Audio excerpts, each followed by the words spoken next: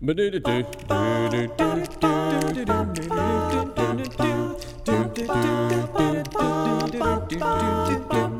this is John at pureandsimplebible.com. So thankful that once again you're with me. And here we are at the last of these episodes where I'm recording it from Cambodia on phones and on handheld recording devices here where I don't have a lot of ability to check it out before it's recording. So I'm, a little bit nervous with all of these recordings without a lot of ability to check back on the audio quality of it.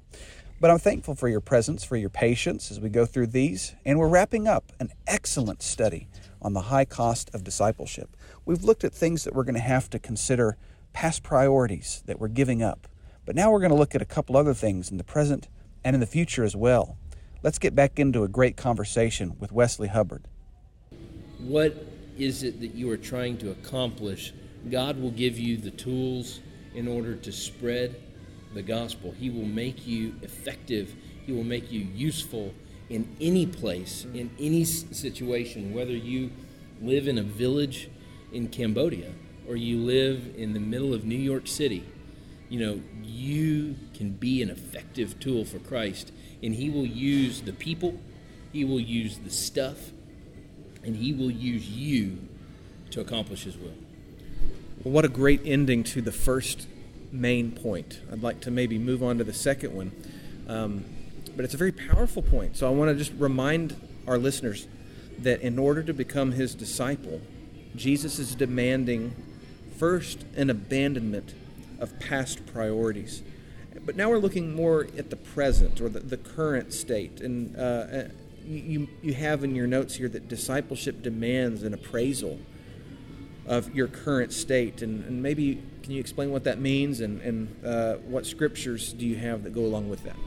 So he's going on to say, you need to recognize where you are at this point in time in your life. You want to come to Christ, you want to be a Christian, just as the rich young ruler came and said, what do I do to inherit eternal life? And Jesus said, let's talk about sin.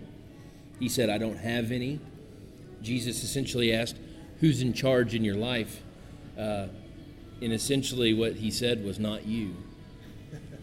And so, that was the end of the discussion. You have to make a commitment to Christ. And Jesus illustrates this in verse 28. He says, which one of you, when he wants to build a tower, doesn't first sit down and calculate the cost to see if he has enough to complete it? Otherwise, when he has laid a foundation and is not able to finish, all who observe it begin to ridicule him, saying, this man began to build and was not able to finish. We have to understand, where are we now and can I finish? And so that's an important point that he's trying to make to these people here. I think about the new Christian who has just a fire of evangelism, or the zeal is really strong, but the expectations are also sky high. And when the expectations aren't met, there's that sudden plummet of reality that I can't seem to get it right. I've gone through that. I know others who've gone through that. Sadly, I've known people who have ended up leaving the faith because the reality didn't match the expectation. And when they couldn't live up to it, they thought that they just simply weren't good enough. Maybe you could spend some time talking about that idea of finishing. I know there's maybe some wordplay here that it'll unlock our understanding. But what does it mean to finish that race or finish the fight? Finish the faith that we have in Jesus. Basically, it's saying, you need to be able to recognize, do you have the ability to put those things off, to deny all the things that we just talked about, to finish the race? Can you finish the tower? Because if you start it and you recognize that you can't make the commitments that you have promised that you were going to make, he's saying then there's no point in even coming. In many ways it's kind of weird to say, there may even be some wisdom in the rich young ruler in that he recognized that he couldn't make the commitment. Now that's sad. But Jesus here is saying that if you can't come all the way, if you can't finish, that word telo means to finish and you add the ek to it, means to really finish. Jesus used a similar word on the cross when he says it is finished. It's saying the very, very end. If you can't finish it, if you can't do it, then there's no reason to even start. You need to make sure that if you're going to come to me, that you're going to come to me fully. What I'm hearing from you about this, about if you can't finish it, not start it. We're not wanting to close the doors on people who are visiting, or give them some sort of a pop quiz. Are you going to be able to finish it before we dunk you in the water? But we are challenging people to come to Jesus beyond an emotional level, which I think in modern Christendom, the emotional call is really the strongest appeal that a lot of leaders or teachers or pastors are making. They're trying to appeal to the masses on an emotional level, whereas Jesus is looking beyond that. Can you maybe explain why coming on an emotional level would be so ineffective? Yeah, because too often people will, they have a difficulty in their life. They're having something they're having trouble with, some hurdle that they need to overcome. And so the world will try to explain to them that coming to Jesus will assist them in that. And that's true. That is one of the blessings of being a Christian, is that we have a Lord and Savior who sympathizes with us and wants to help us. But too often when people are coming in these distressed times, what they're looking for is the skyhook. They're looking for something to just pull them out of the situation that they're in and plant them somewhere else. And when they come to know Christ on that level, their faith is not rooted in the truth. It's rooted in an emotional response. And so they don't have the ability to endure the difficult times, because often when the Lord helps us in difficult times, just as Paul said, he prayed 3 times that the thorn would be removed, but God said, my grace is sufficient for you. He didn't remove the thorn, but he poured on the grace. And the world is looking for someone to remove the thorn. And when we come on an emotional level, when we don't come in spirit and in truth, and recognize that the Christian life is in fact a difficult life, we get discouraged, and a lot of people can't finish. And that's really one of the biggest, you want to follow Christ. I think you're opening my eyes to it, and hopefully to others as well, just how high this cost is. But this is just one example. He talks about a tower that's half built, but he goes on in the scripture to give a second lesson within a lesson. So he himself is giving an example within his lesson that we are studying. Can you help me understand this king and his struggle in verse 33? Yeah, so we have a king who is about to go to war, and he's having to make a decision. If he's going to set out to meet this other king, is he going to be strong with 10,000 men to go against this other king with 20,000 men? And the dilemma that he has, he really has no control over this. See, in the first one, we see that it was the man that was going to build the tower. He had complete control in that situation. He chose to move forward. Well, the second one, really this king doesn't have any control over what is about to come over him, and he's having to make decisions based on what he has and what is going to inevitably happen. So he sits down and tries to assess whether his strategy is good enough, if he's armed well enough, if he has enough experience and knowledge, and in order to win the battle, so that he doesn't expose himself and his men to certain death. So this example is one of 2 in this section about an appraisal of your current state. And so not only are we looking to abandon our past priorities, but we're to appraise our current state. And you have this multifaceted step back that you talk about in your notes. You have to step back, kind of like they did. Step back and consider the tower. Step back and consider, can you defeat this other army? Can you maybe take a moment to talk about that step back that we have to do in our lives? Yeah, we have to understand that it's great whenever somebody has chosen after some study to become a Christian, and it's awesome, and I'm excited to see it, and I'm excited for them. But they really, truly need to understand. They need to take that step back and recognize, because that's what Jesus here is calling for. He's saying, if you're going to come to me, this is what's going to be required.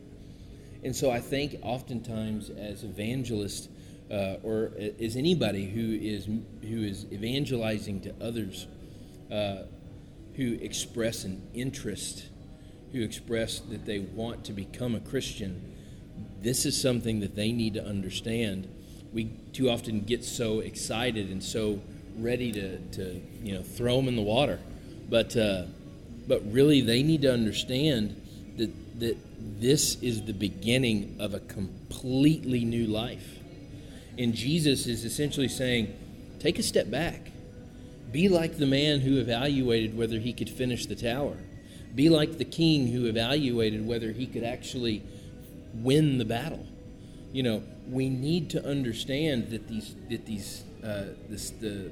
the call for denying self and the call for denying others and really putting on Christ on our lives, not just tacking it on to portions of our life, but really having it as a consuming force in us.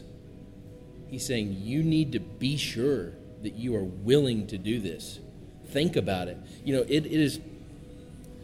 I would not in any way think that it would be wrong to tell someone who's excited about becoming a Christian, like, let's take a step back for just a moment and let's make sure that you're not coming on this emotional level.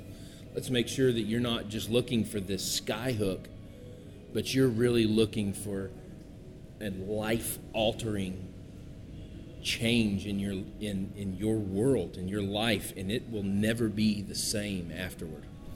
There's examples in the book of Acts that people after a sermon are sometimes pricked in the heart and obey the gospel, and we feel like maybe it's all or nothing in our personal evangelism. If they're not ready to go after the first one, then we failed. But I've found that the most effective disciples that I have interacted with and had the privilege to either baptize or help lead to Christ have been ones that took the time to count the cost and were not the ones that jumped in the water after the first study. Is it possible? Absolutely. I do believe, because it happens in the Bible, there were people who did it. But I agree with your conclusion that the purpose of bringing people to Christ is to make disciples, not to get them wet. And if we're in a hurry to baptize and people don't know or they have not counted the cost, we're not heeding the words of our teacher, our master teacher in this. Let me think about this with you. Becoming a disciple demands abandonment of past priority. It demands an appraisal of your current state. But you, in your final point, look into the future. You say that discipleship actually looks in the future. It's not only about where you've been or what you are presently doing, but it's also about things that are coming up. Help me understand what you're talking about there. Well, here Jesus uses the illustration of salt in verse 34. He says, therefore salt is good, but if even salt has become tasteless, with what will it be seasoned? It is useless either for the soil or for the manure pile. It is thrown out.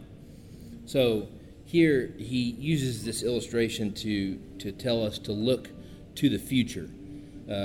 Salt has value in our world. Its usefulness is seen throughout all cultures, not just in flavor, but in how it preserves things. And so he's saying that we are salt, that as Christians we are salt and we have value, but he's saying there may come a time where salt can lose its tastefulness.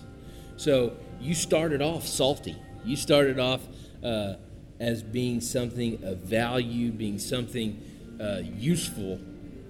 But if you lose that usefulness, you're good for nothing and you're thrown out, is what he's saying. Before you make your point, I'll interject maybe an example that will be meaningful to our modern day audience. When you buy a gallon of milk, you've got an expiration date. And you know what? You can go a day or two afterwards, but you can't go too much farther than that. The milk will lose its milkiness, so to speak. Salt in the Bible times, my understanding is that it was not as pure as the salt that we have now, so the way that they refined it, obviously we've been working on it for 2,000 years since then, and so the salt in your shaker is not going to go bad the way salt would back then. It had more earthen particles and gypsum and all that stuff.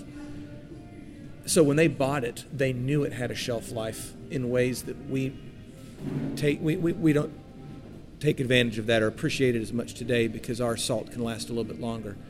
But it's the perfect example, the same way we look at milk. They looked at salt. It had an expiration date. You use it while you have it before you lose it. That's right.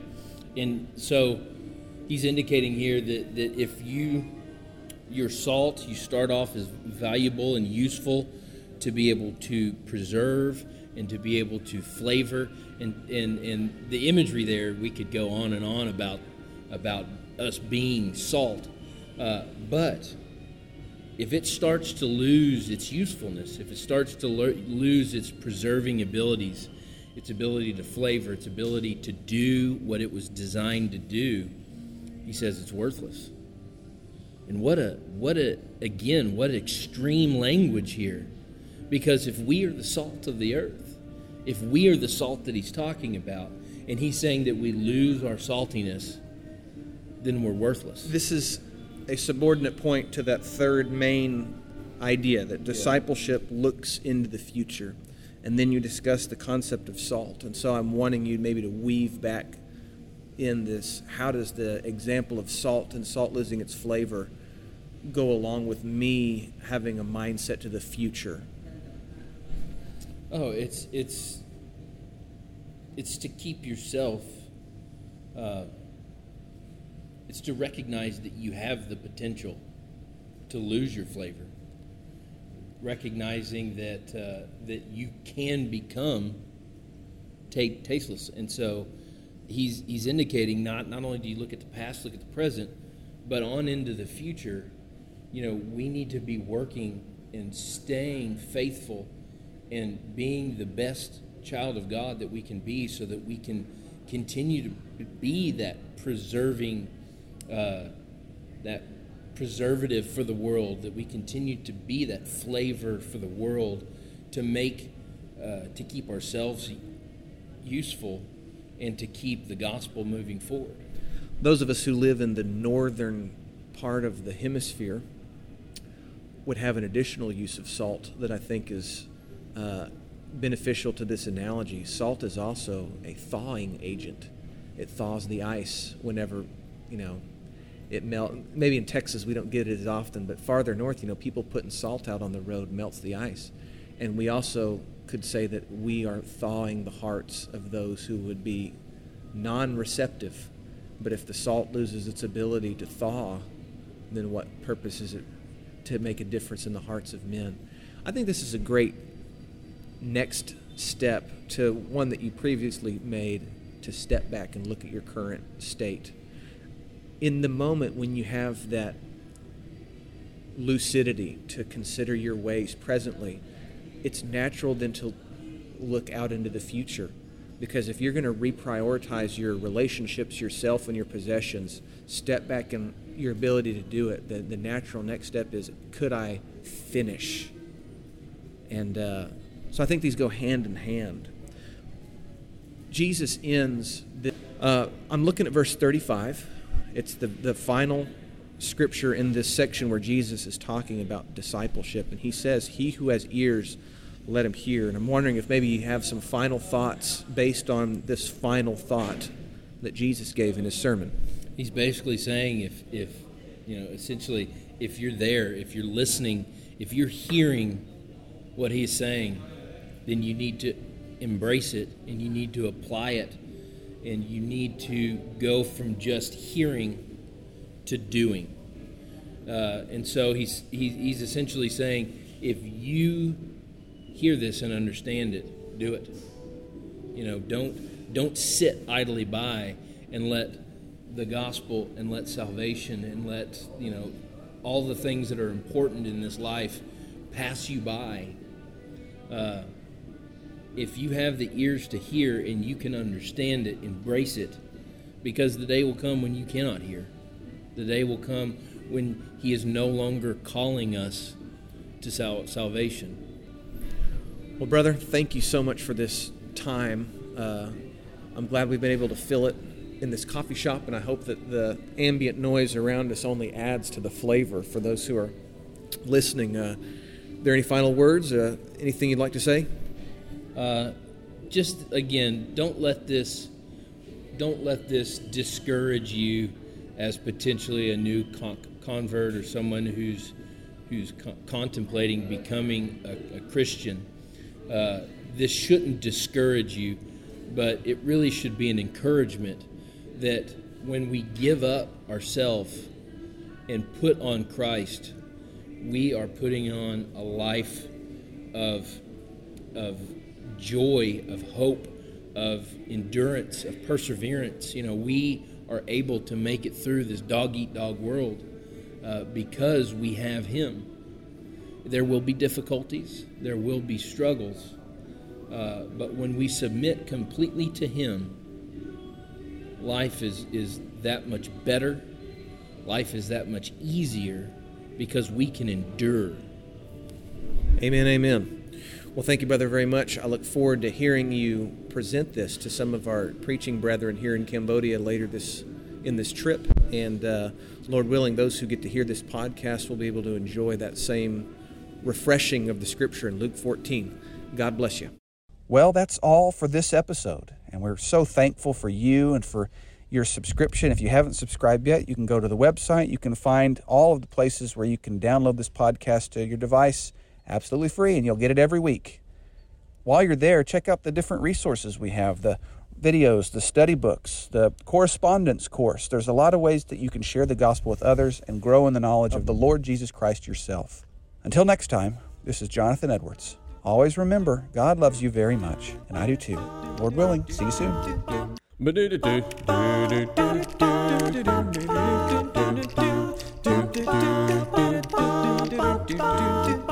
Well, I'm here to tell you a story that is true, about a judge by the name of Gideon. He was a man like me and you.